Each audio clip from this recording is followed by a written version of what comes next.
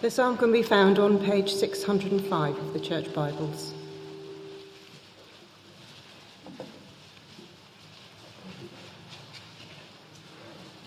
Praise the Lord, O my soul, all my inmost being, praise his holy name. Praise the Lord, O my soul, and forget not his benefits, who forgives all your sins and heals all your diseases, who redeems your life from the pit and crowns you with love and compassion, who satisfies your desires with good things, so that your youth is renewed like the eagles. The Lord works righteousness and justice for all the oppressed. He made known his ways to Moses, his deeds to the people of Israel. The Lord is compassionate and gracious, slow to anger, abounding in love. He will not always accuse, nor will he harbour his anger forever. He does not treat us as our sins deserve, or repay us according to our iniquities. For as high as the heavens are above the earth, so great is his love for those who fear him. As far as the east is from the west, so far has he removed our transgressions from us. As a father has compassion on his children, so the Lord has compassion on those who fear him. For he knows how we are formed. He remembers that we are dust. As for man, his days are like grass. He flourishes like a flower of the field. The wind blows over it, and it is gone. And its place remembers it no more. But from everlasting to everlasting, the Lord's love is with those who fear him, and his righteousness with their children's children, with those who keep his covenant and remember to obey his precepts. The Lord has established his throne in heaven, and his kingdom rules over all. Praise the Lord, you his angels, you mighty ones who do his bidding, who obey his word. Praise the Lord, all his heavenly hosts, you his servants who do his will. Praise the Lord, all his works, everywhere in his dominion. Praise the Lord, O my soul. This is the word of the Lord. Good morning. Let me pray as we begin. Our Lord God, we thank you for all the great things that this psalm will teach us. Please give us ears to hear, and by your Spirit, take us and change us so that we are active in remembering you, your goodness, and therefore live obediently. Ingrain deep within our soul the desire to praise in gratitude to you. In Jesus' name, and for your glory alone, amen. Well, I do hope many of us recognize that psalm we've just had read to us. If you've closed your Bibles, we're on page 605, and we're looking at Psalm 103. Charles Spurgeon, a preacher from the 19th century, said of this psalm, "There is too much in this psalm for 1,000 pens to write." And I've certainly found it a challenge deciding what to include. Psalm 103 spells out for us the benefits of the Lord by telling us a great deal about how he acts towards those who fear him, those who obey his commands, which is the author's way of talking about the believer. This psalm has, of course, inspired songwriters.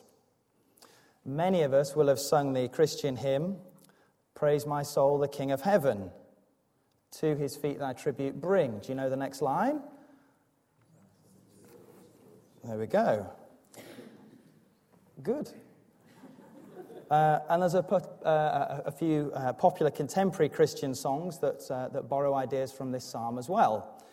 In fact, we're going to be singing one next. And I hope over the next half hour or so that when we sing this song, you will be able to see the psalm in this song. So the psalm itself splits into three sections. Verses 1 to 3 are about the individual believer and the encouragements for them to praise the Lord for the benefits he or she has received. Verses 6 to 18 are about the praise that is due to the Lord for the mercy and grace he has shown his people. Mercy, of course, is being spared the bad things we deserve. I don't know if anybody played that game in the playground at school, where you lock hands and you try and twist each other's hands until the other person squeals in pain and they shout at you. Mercy, don't they, you see? That's how I remember mercy. Being spared the bad things we deserve. And of course the other is grace. And grace is being given the good things we don't deserve. So 6 to 18, they're about praise due to the Lord for his mercy and grace to the believer. Finally, verses 19 to 22, they're about the whole of creation being commanded to praise the Lord. And I have 3 points for us. The first is by far the longest, and they get progressively shorter. Our first point is to go with the first 5 verses. And I just wonder, have a look down at the first 2 verses. There's a command there to praise. So I've borrowed that for our first point, which is this: praise, just do it. Praise, just do it. Now, today in our contemporary culture, the human being is spoken of in their physical, emotional, and spiritual terms, or perhaps, mind, body, and soul. That we hear, don't we? When we hear the word soul, we might think about our spiritual life. But in the days when this psalm was written, the word soul was a conventional Hebrew way of addressing oneself. It is one's very self as a living, conscious being. Soul is our all, our completeness. So David wrote this psalm, and here we start with David talking to his soul and encouraging himself to praise. Verses 1 and 2 say, praise, it's sometimes translated bless, the Lord, O my soul, all my inmost being. Praise his holy name. Praise the Lord, O my soul, and forget not all his benefits. He says, all my inmost being. And so there is to be no going through the motions, perhaps like we might when we sing a familiar song, and instead we're thinking about the Sunday lunch, or the football, or 101 other things that come to mind. Not here. David is addressing his whole self to praise or blessing, and it is to praise all God's benefits. I wondered if you spotted the pairing of the words all my soul, and all his benefits. David here commands his whole self to praise or bless the Lord. In verse 2, he records it 3 times. Praising or blessing is to speak well of him and his abundant generosity. But why? Why praise him? And verse 2 tells us, it is so that we do not forget all his benefits. David knew he was forgetful of the Lord's goodness. This psalm directed God's people then, and also us today, to praise, and in so doing, forget not all his benefits. We are taught this great truth that we drift off and forget, therefore, the need to direct ourselves. If we fool ourselves into thinking that this does not happen, please think again. It is David, author of 73 psalms, it's almost half of them, and he has to direct his own soul. In the New Testament, the Apostle Paul says in his letter to the Philippians in chapter 3, rejoice in the Lord. It's no trouble for me to write that same thing to you again, and it is a safeguard for you. Rejoicing is, of course, more than praising. It's an attitude of gratitude. And rejoicing serves as a safeguard, which is a similar idea to not forgetting all God's benefits that we read of in Psalm 103. So, I hope at this point you are convinced that we need to stir ourselves and commit to praise and rejoicing. So now let's look at verses 3 to 5 together. Praise the Lord, verse 3, who forgives all your sins and heals all your verses. In verse 3, David is writing about his own experience of forgiveness and healing. This was when he committed adultery with a lady Bathsheba and then went on to murder her husband. If you're new to Christian things, which I do hope some of you are, the author of this psalm was a king who worshipped God wholeheartedly, but also sinned spectacularly when he took another man's wife for an intimate liaison. She then became pregnant with David's child. And then David concocted a plan to have her husband, who, by the way, was an employee of his and was working away from home, no less, murdered. But first, he invited him to come back home so that he might sleep with his wife. And therefore, it would appear that the child was born of Uriah, Bathsheba's husband, rather than of David. This, however, did not happen because Uriah was a faithful employee and he kept working even when he returned home. So David found himself right in the thick of it and schemed to have Uriah killed and then take Bathsheba as his own wife and thus cover over his adultery.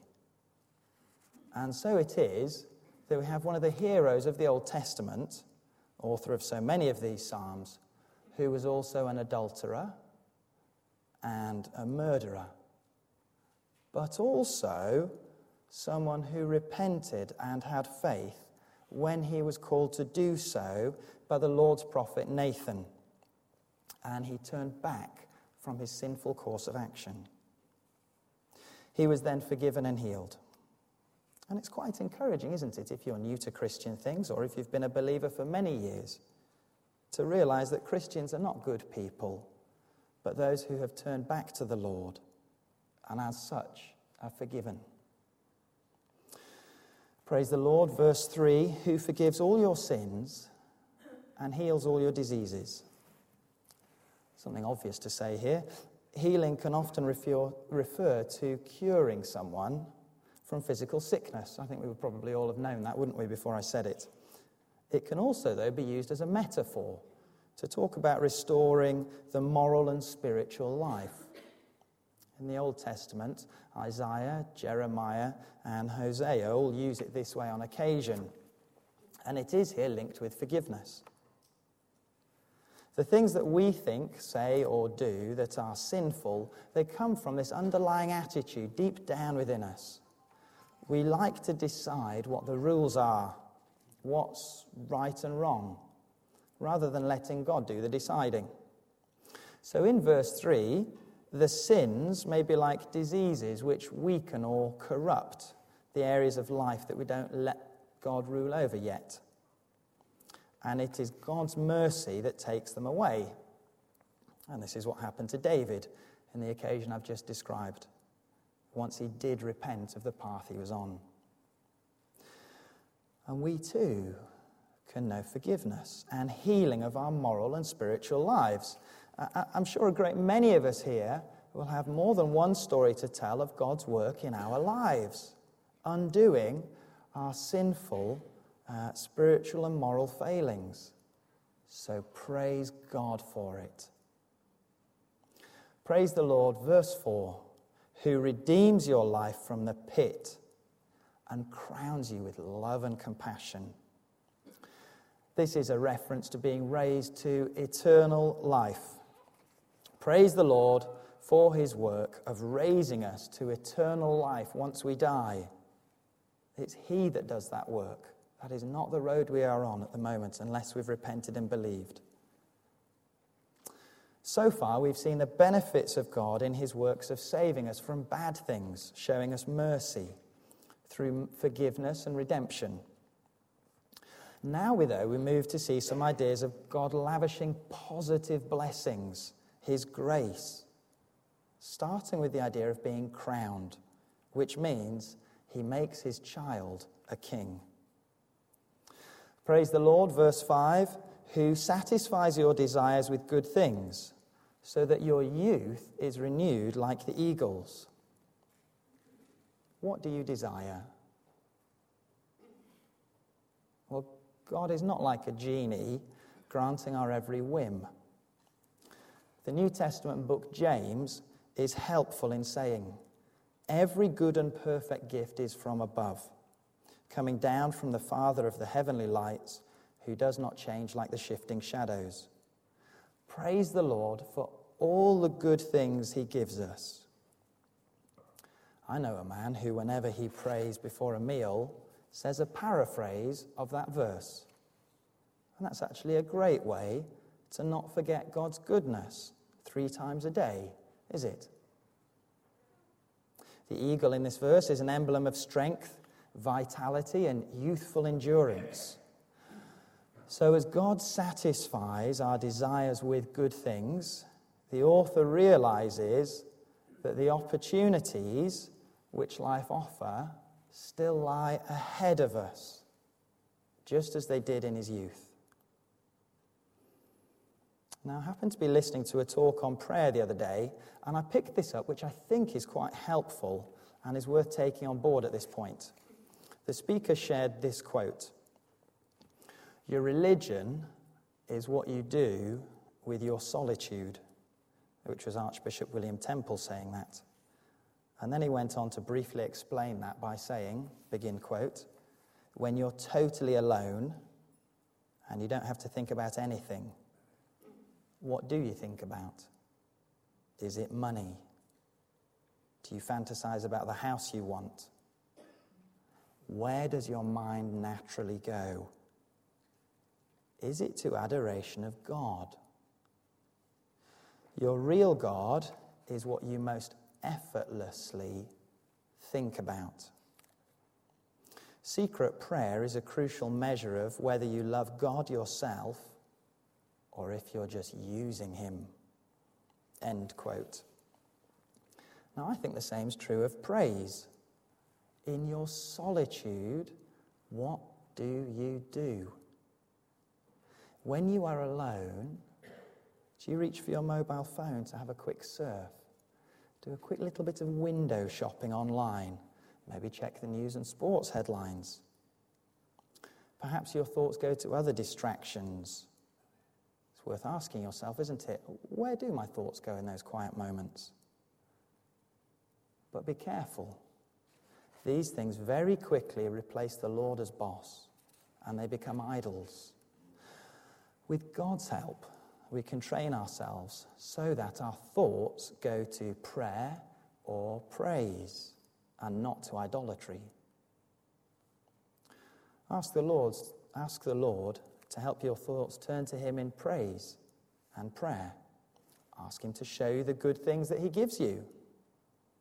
Commit yourselves to praise and praise him for his forgiveness and restorative work in our character, his redeeming us to eternal life, and the generous outpouring of his good gifts into our lives. Secondly, and more briefly, praise, so we remember God's mercy to his people.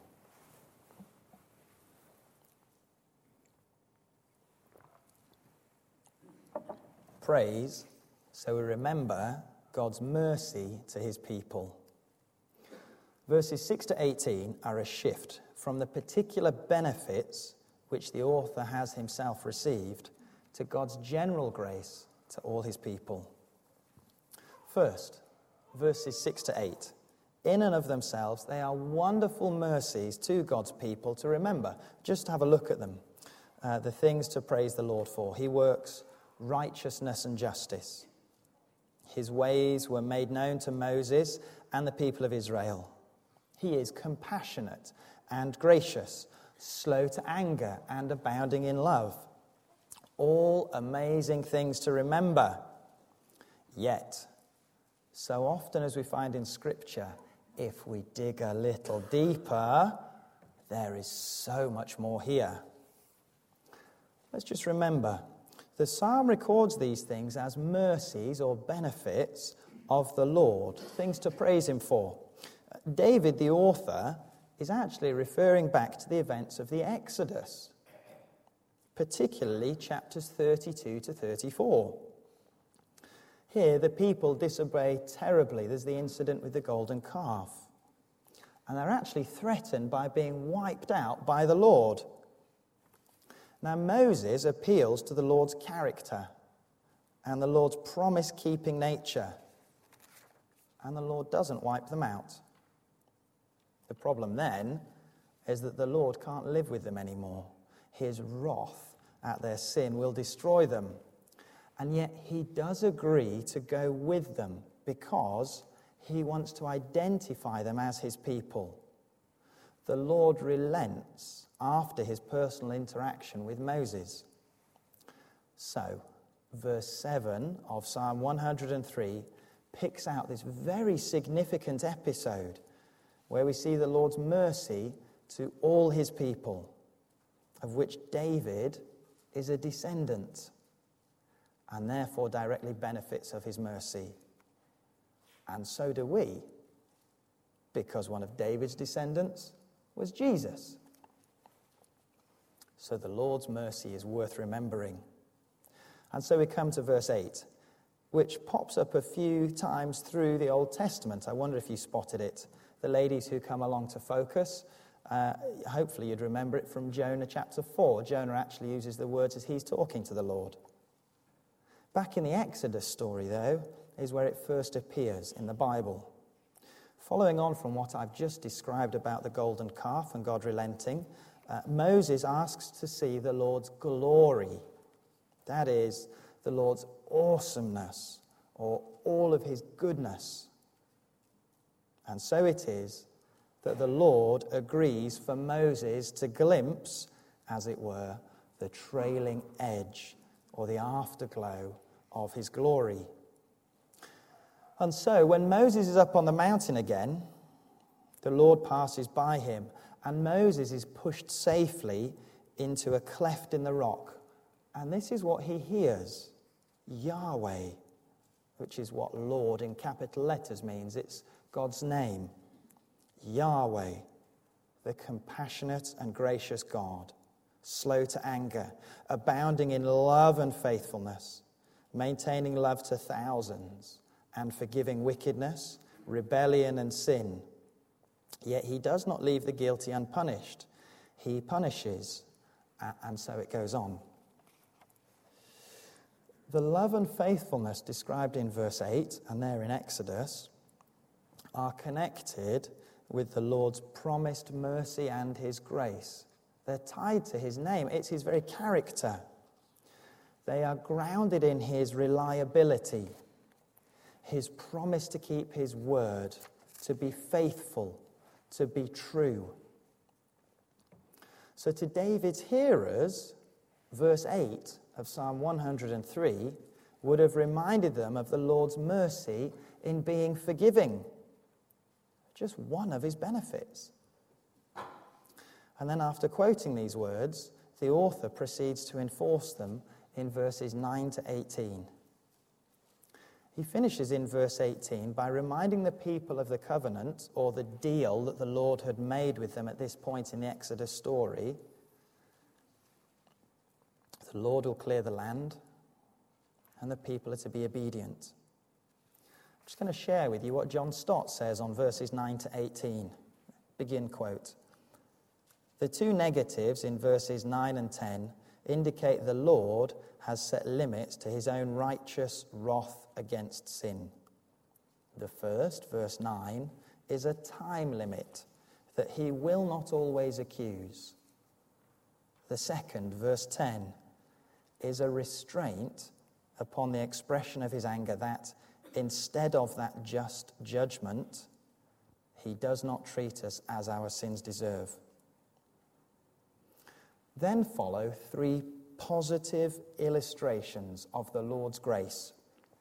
Verse 11, his steadfast love is as high as heaven.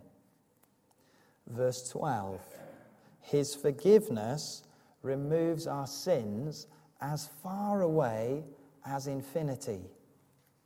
And verse 13, his pity is as tender as a father's for his children, because, verse 14, he knows our human frailty. The mention of human weakness in verse 14 leads to the final underlining of the mercy of the Lord, which is a contrast between human brevity and the eternity of God's love. In verse 15, humankind flourishes like grass, and in verse 16, perishes like grass too, when the hot desert wind blows upon it, in contrast to those who reverence God. Verses 17 and 18, and keep his covenant, and remember his commandments, his love and righteousness endure forever, and enrich their posterity. End quote. And if we're a believer in the Lord Jesus, we are part of God's people, saved by him for obedience to him. Let's praise so we remember God's mercy through the ages to his people, and also remember to obey his ways, verse 18. If you're new to Christian things, I hope this does direct your soul towards the one who can and will satisfy your desires with good things. For all of us, one good way to remember God's mercy is by singing psalms and songs based on Scripture, singing them together. Another way is simply to read through your Bible. If you aren't reading it regularly, how will you remember his mercy? Or indeed, how to obey? I heard of a chap recently who every year undertakes to read the Bible cover to cover. He's done it over 30 times now. I'm sure he's good at remembering the Lord and all his benefits. I'm sure he knows what obedience looks like too. Our final point is praise from all creation. Praise from all creation. Verses 19 to 22 point us forward beyond ourselves and beyond God's people who have inhabited the earth. Reading from verse 19, the Lord has established his throne in heaven, and his kingdom rules over all. Praise the Lord, you his angels, you mighty ones who do his bidding, who obey his word. Praise the Lord, all his heavenly hosts, you his servants who do his will. Praise the Lord, all his works, everywhere in his dominion. Praise the Lord, O my soul. Verse 19 is the author turning from the love of the Lord for his people to the Lord's sovereignty over all his creation. The Lord has established his throne in heaven, and from there he rules over all. And so, because the Lord rules over all with his universal throughout all time kingdom, the author directs all of creation to praise him. And it is a beautiful thing. The command goes beyond the individual soul to include the angels and the mighty ones and even the material creation. You see, the overflow of goodness and steadfast love that the Lord's work reveals compels David's people to call on the angels and all of nature to join in their celebration. And so it is that the song closes with the singer returning to his own soul, calling it to praise the Lord, with a deeper appreciation of how much praise and adoration he owes. And I hope that the same is true for us too now. Amen.